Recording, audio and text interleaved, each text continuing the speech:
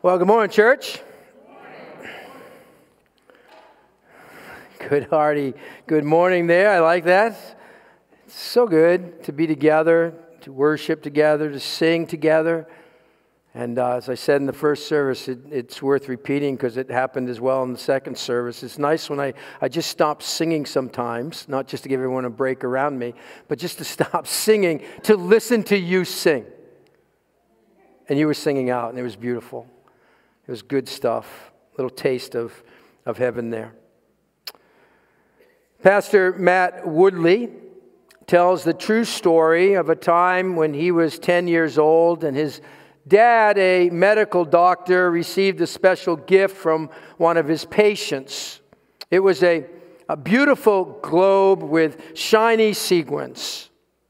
And he says, the globe spun around on its base and played one of my dad's favorite songs. My dad proudly demonstrated how it worked. Grab it by the base, slowly wind it counterclockwise, then release it, letting it spin clockwise while playing beautiful music. He then told us all, you can touch it, but don't wind it because you might break it. Well, a week later, while my dad was at work, I found the globe and I brought it to my room. And although I heard my dad clearly say, don't wind it up, I decided to wind it up anyway. I gave it a little twist and let it play, but it only played for like 5 seconds. So I gave it another twist and then another twist and 5 more twists, and then snap. The globe separated from the base. I desperately tried to fix it. I tried forcing the 2 pieces together. I tried gluing it. I tried taping it. Finally, as I stared hopelessly at the 2 pieces of the globe, I realized it was broken beyond repair. He said, so I went into my closet, shut the door, and hid. Sounds a lot like Genesis 3 to me. Our world is like the broken globe. It's been twisted too far, and we can't put it back together again. Relationships break, our sexuality breaks, our hearts break, nations break down and go to war, our health breaks, our politics break, and all the glue and all the tape and all the positive thinking can't put it back together again. A few years ago, in a sermon series, we traced the story of the Bible from cover to cover. And in the big picture sense of it all, we could summarize the story of the Bible with 3 themes. 1, what is wrong with the human race? Secondly, what has God done about it? And thirdly, how will it all turn out in the end? And all 3 of those themes are present in the book of Romans, which is what we will be looking at over the next several months. We began our study last week in Romans, and so I invite you to turn your Bibles to the book of Romans. It's New Testament, Matthew, Mark, Luke, John, Acts, then Romans. Now, my direction for our time in this letter to the church in Rome is the gospel changes everything. There's no doubt about the power of the gospel. And the more convinced of that we are, the more we will share that gospel unashamedly. For Paul said, as we looked at last week, Romans chapter 1, verse 16, I am not ashamed of the gospel. Why isn't he ashamed of the gospel? He goes on, because it's the power of God for the salvation of everyone who believes. Well, how is it the power of God? Verse 17, for in the gospel, a righteousness from God is revealed. God is able to put us in right standing with Him. Because of the great exchange, God made Jesus, who knew no sin, to be sin for us, that we might become the righteousness of God. Church, we have received the righteousness of God as a gift. We cannot earn it, nor do we deserve it. And believer, you cannot mess up that right relationship and right standing with God. That's where we left off last week. Now, with that in mind, I ask you to look with me at Romans chapter 3. Romans chapter 3, verse 21. Keep in mind what I just talked about. Romans chapter 3, verse 21. It speaks more of this righteousness from God. 3:21. But now, a righteousness from God apart from law has been made known, to which the law and the prophets testify. This righteousness from God comes through faith in Jesus Christ to all who believe. Now, what I want us to see is that Romans 3:21 flows smoothly from what we just saw in Romans chapter 1, verses 16 and 17, about the righteousness from God, where we left off last week. It bursts forth here in chapter 3 with good news. Now, the temptation for any preacher would be to jump from Romans 1:17 to Romans 3:21. Oh, so much would be lost if we did that. By working through some of the tough stuff here in the section we're going to look at this morning, the bad news, if you will, it will give us a greater appreciation of the gospel. That's my hope. It even gives us a greater love for the gospel. But before we can appreciate what God has done about the problem with humanity, we have to first see what is wrong with humanity. What's wrong with people? Why is this righteousness from God needed? Why do we need the gospel? That brings us to Romans chapter 1, verses 18 through 32, the passage we're looking at this morning. And I'm going to tell you right up front, there are going to be some things in today's passage that are extremely difficult to hear. But remember, we're answering the question today, why do we need the gospel? All right, look with me in your Bibles, Romans chapter 1. I want to give you some principles this morning. The first principle is this: God's wrath is His righteous response to unrighteousness. God's wrath is His righteous response to unrighteousness. All right, we're picking it up in verse 18. 1:18. The wrath of God. You're going, oh boy, this is going to be a doozy. The wrath of God is being revealed from heaven against all the godlessness, which means our relationship with God this way, and wickedness of men, our relationship with each other this way, who suppress the truth by their wickedness. Now, we see here the reality of God's wrath and then the reason for God's wrath. So let me speak to the reality of God's wrath first. Let's speak to this matter of God's wrath. Many are uncomfortable talking about God's wrath. I realize the subject of God's wrath is a very unpopular topic. You see, we have the tendency, don't we, to construct God the way we like Him. So we hear things like, maybe you've even said it, I don't like to think of God that way. I like to think of God as, fill in the blank. I like to think of God as a God of love. You see, it matters that the God you believe in is the God of the Bible.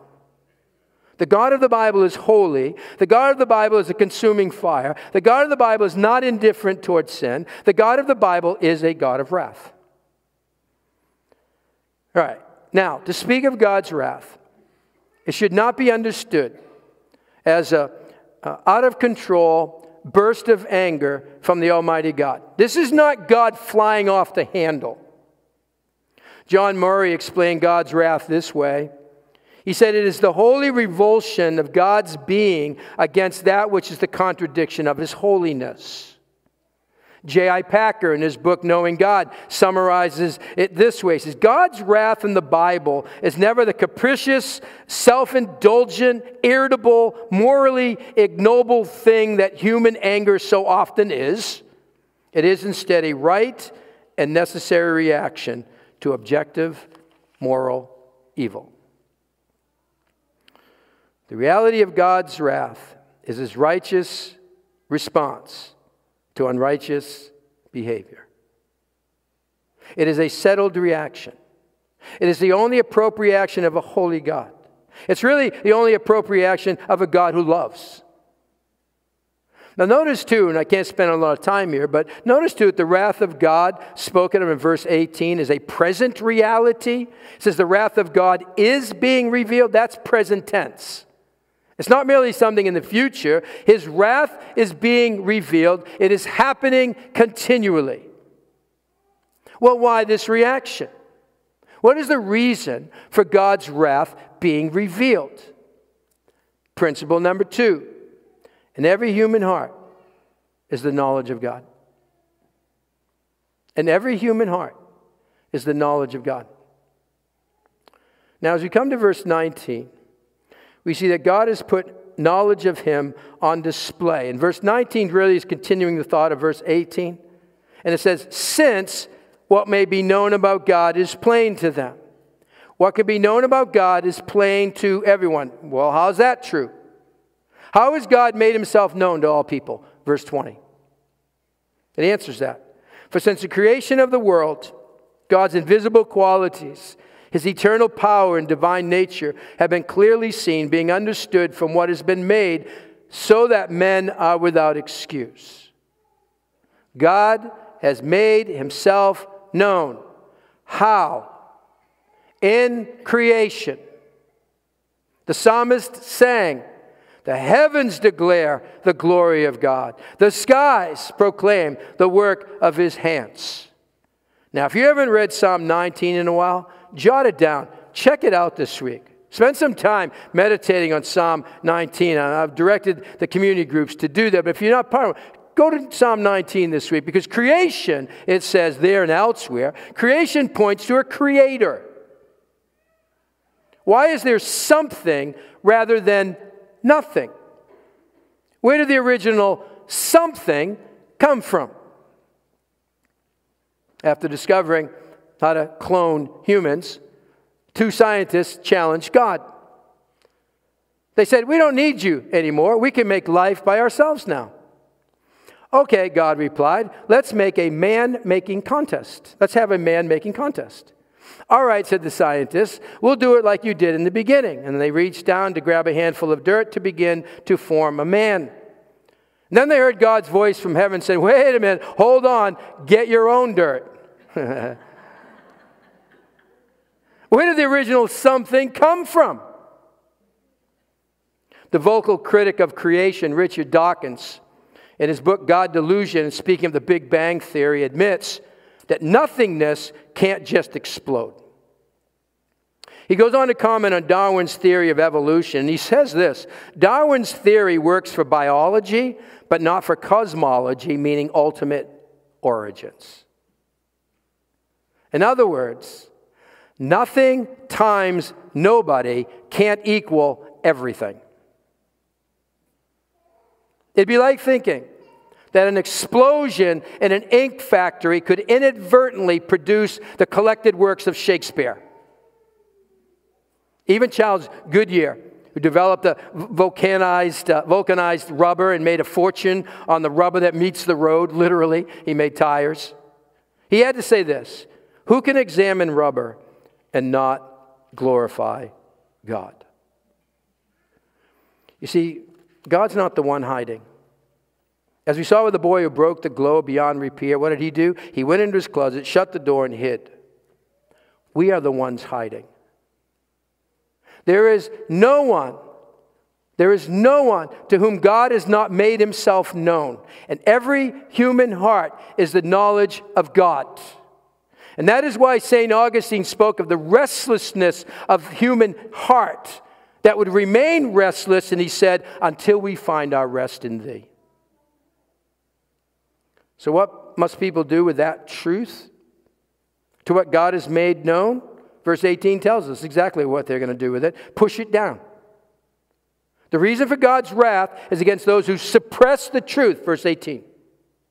Now the word suppress literally means to strongly hold something down. It requires great effort to do so. Think of it as trying to hold down a beach ball underwater. Right? And you're trying to keep it down, and it keeps wanting to come to the surface, and you keep pushing it down. That's suppression of the truth. Suppression is not the same as ignorance. Near the end of World War II, the first town where the concentration camp that the Allied forces liberated was Ohrdruf, Germany. Allied soldiers got there before the Nazis could get rid of any of the evidence of the camp, and the American soldiers walked into that camp to find hundreds upon hundreds of dead bodies. It is said that when General Patton arrived in Ohrdruf, he promptly vomited upon witnessing the scene. It was too horrific for words. Patton knew that the German people needed to know what had happened, so he brought the mayor of Ohrdruf and his wife to see the camp. He then ordered every able body in the town to dig graves for each body and hold a funeral for the deceased. After the funeral, Patton found out the mayor and his wife had hung themselves. And before their death, they apparently left a note that read, "We didn't know, but we knew. We didn't know, but we knew." That's suppression. It's been said this way about suppression. We know, but we don't know because we don't want to know. We know, but we don't know because we don't want to know. You see, atheism is a choice. Humanism is a choice. It's really much easier to deal with Mother Nature, some invention, than to deal with the almighty living Creator. I mean, isn't that it really for us? I mean, the truth, it's too uncomfortable, and it would demand a willingness to change and a submission to it, so we push it down. I mean, it keeps popping up, and we keep pushing it down. We don't want Him when we're on the internet. We don't want Him in our kitchen or our living room or our bedroom or when we're driving or when we're doing a certain activity. So we push the truth down. We'd rather push it down than lose control by submitting to Him. We know, but we don't know because we don't want to know. In Ecclesiastes chapter 3, jot it down, you can check it out later. Ecclesiastes chapter 3. Around verse 11, 12, somewhere around there. It tells that God has placed eternity in our hearts. You see, no one, when they stand before God, will be able to say, "It never entered my mind that you existed. It never occurred to me."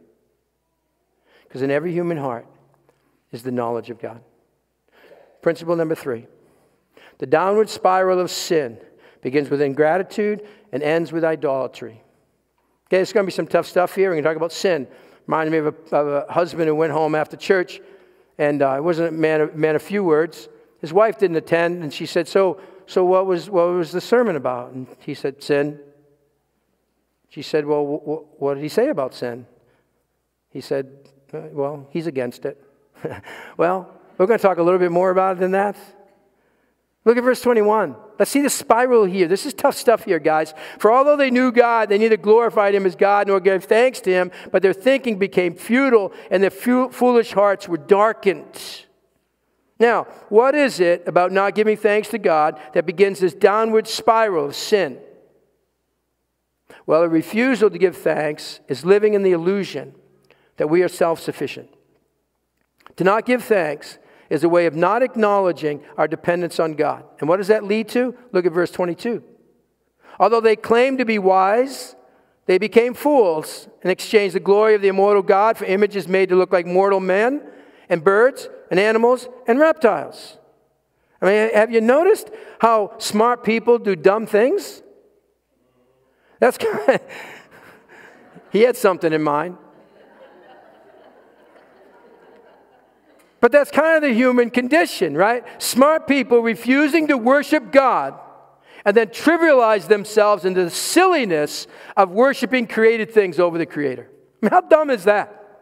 As Eugene Peterson put it, they traded the glory of God, who holds the whole world in His hands, for cheap figurines you can buy at any roadside stand. See, once we suppress the truth, because we don't want to bow down and admit that we're a mess left to ourselves, we then exchange the truth for a lie. That's what verse 25 says. They exchanged the truth of God for a lie and worshipped and served created things rather than the Creator, who is forever praised. Amen. So your refusal to acknowledge God and worship Him sets everything else in motion.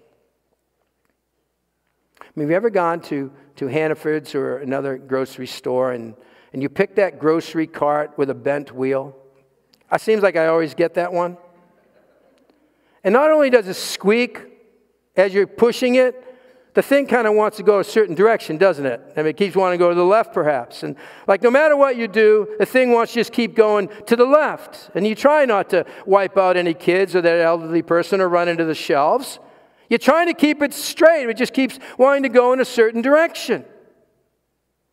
That's our hearts. We're bent towards idolatry. We've curved away from God because we looked at Him and said, I kind of like to do things on my own.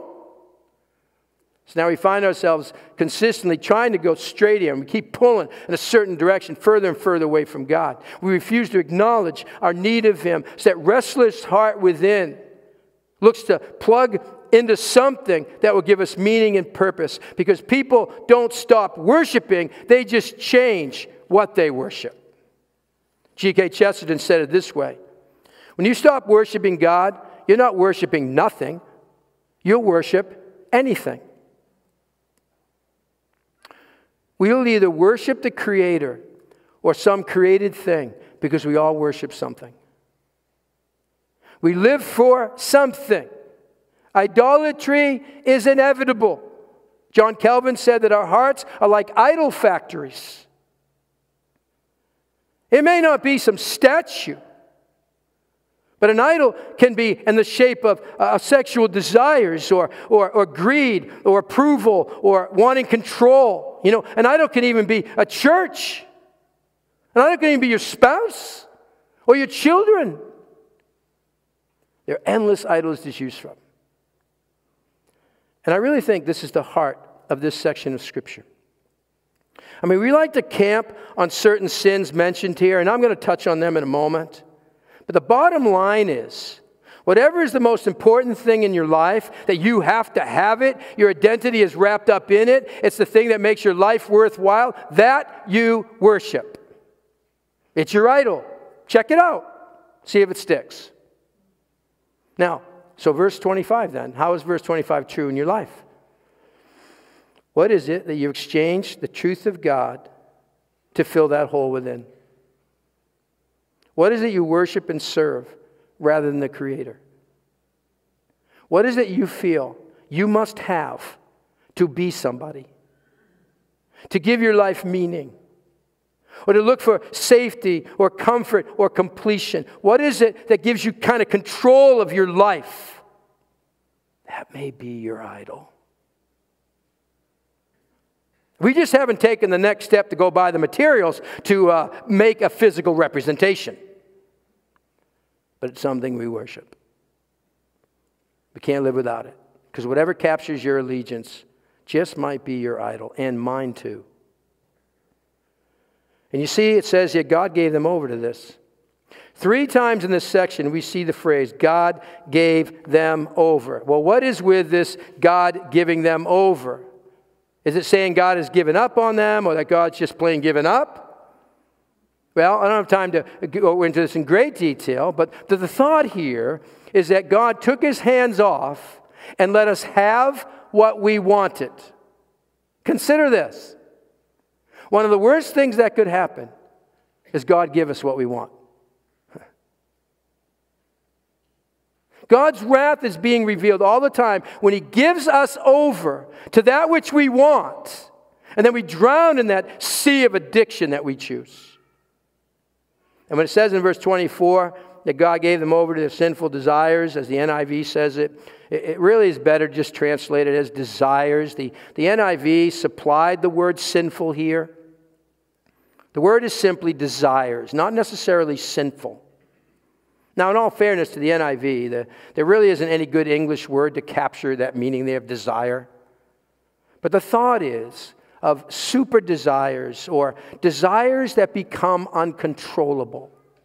The desire itself might be good, but when it controls us and we start serving it, that becomes problematic. And then the downward spiral. These verses here describe every dying culture.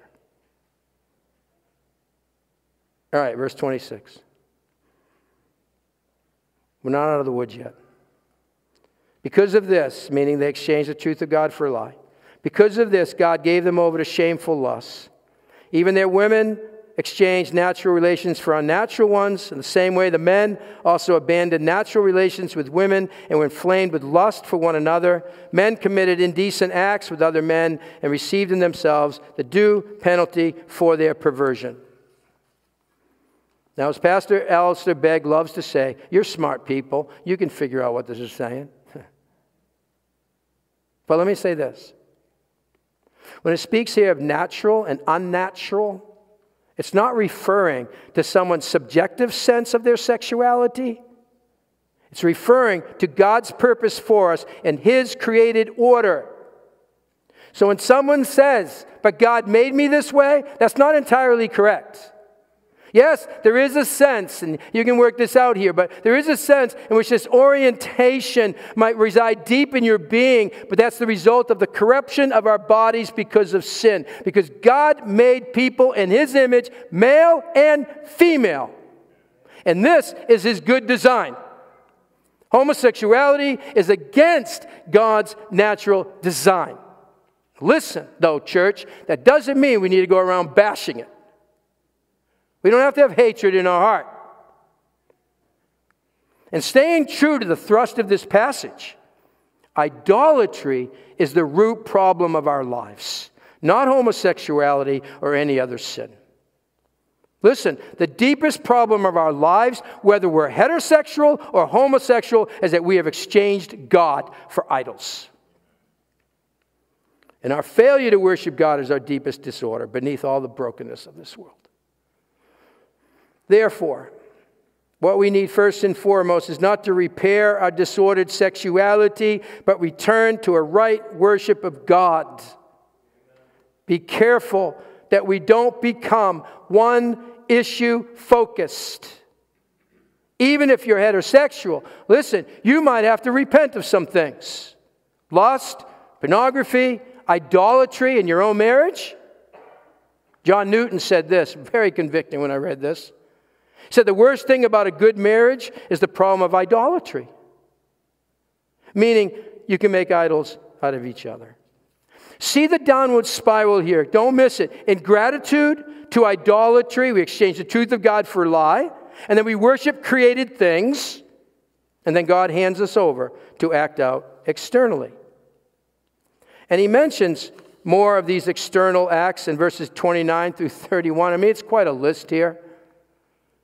We don't have time to look at the catalog of sin listed in verses 29 to 31, but listen, don't stop at verse 27.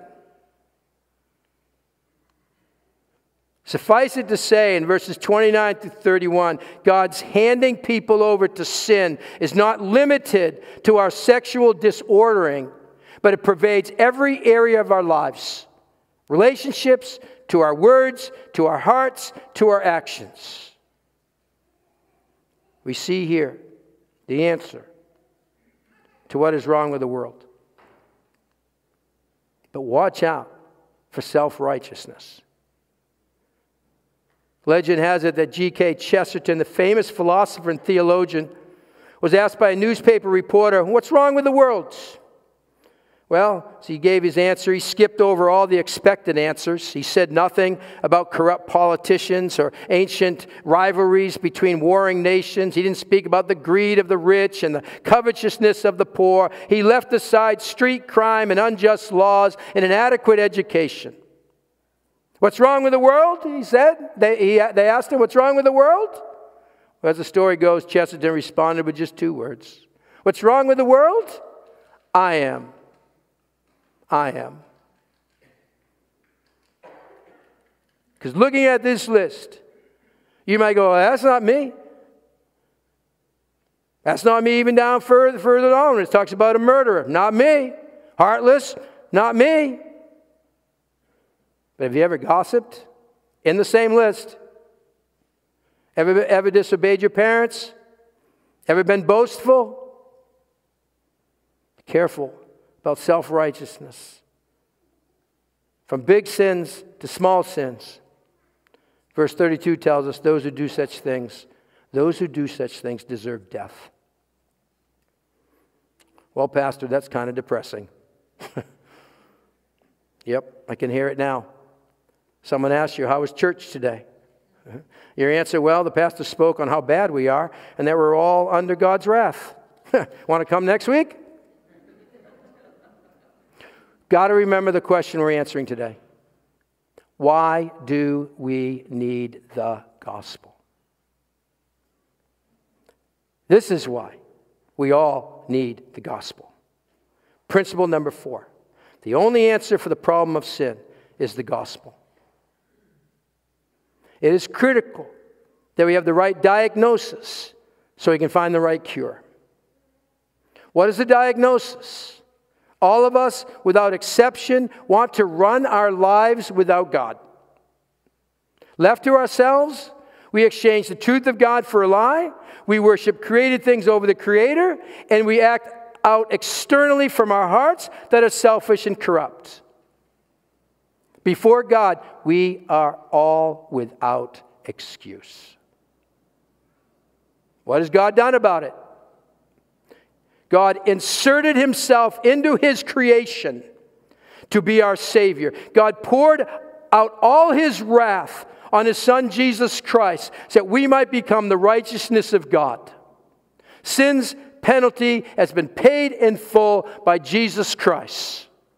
And this tough section of Scripture that we might rather avoid highlights our need for someone else to save us because we cannot save ourselves. And only as we face up to the problem of our own sinful heart and admit our predicament can we then experience the wonder of his provision in the person of Jesus Christ. It's the power of God for salvation. It is the gospel that changes everything.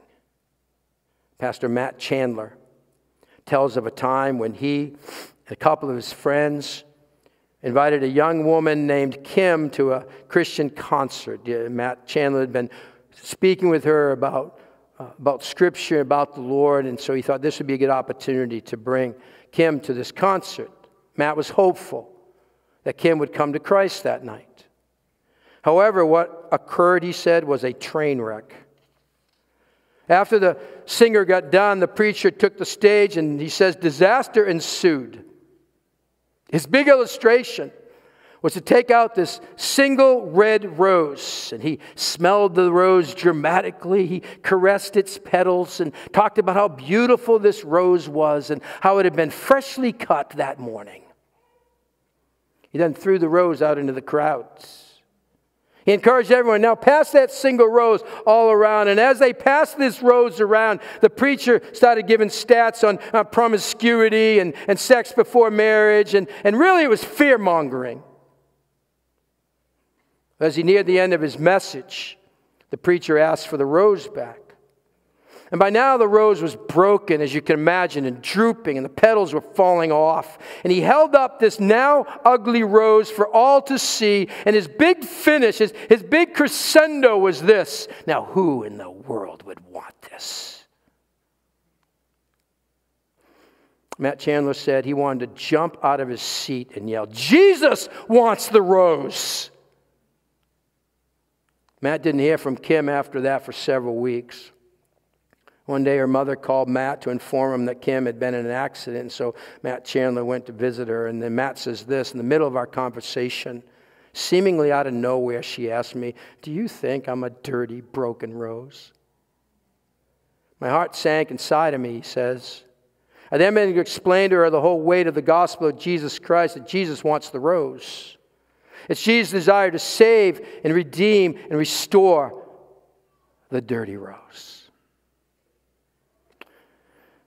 So you may be here today and you kind of see yourself as broken beyond repair. You may look at your life with shame and regret, or maybe some decision you just made. You may feel like a dirty, broken rose. There is a Savior, Jesus Christ, who took all your shame, all your guilt, all your sin upon himself so that you can experience his forgiveness and you be given a new lease on life.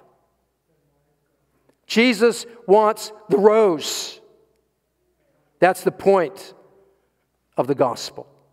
Jesus wants the rose. Let's pray. God, thank you for your word this morning. We just pray that you would take it to heart, would understand what it is you're saying to us, would personalize it to our lives, and that, God, you would have your way in us around this. We thank you for your forgiveness, that we can sing as we're going to sing right now, about your amazing love, about your forgiveness, about that you were forsaken so that we can be accepted. May we bask in that, remember that. As we walk away from here today, I pray in Jesus' name. Amen.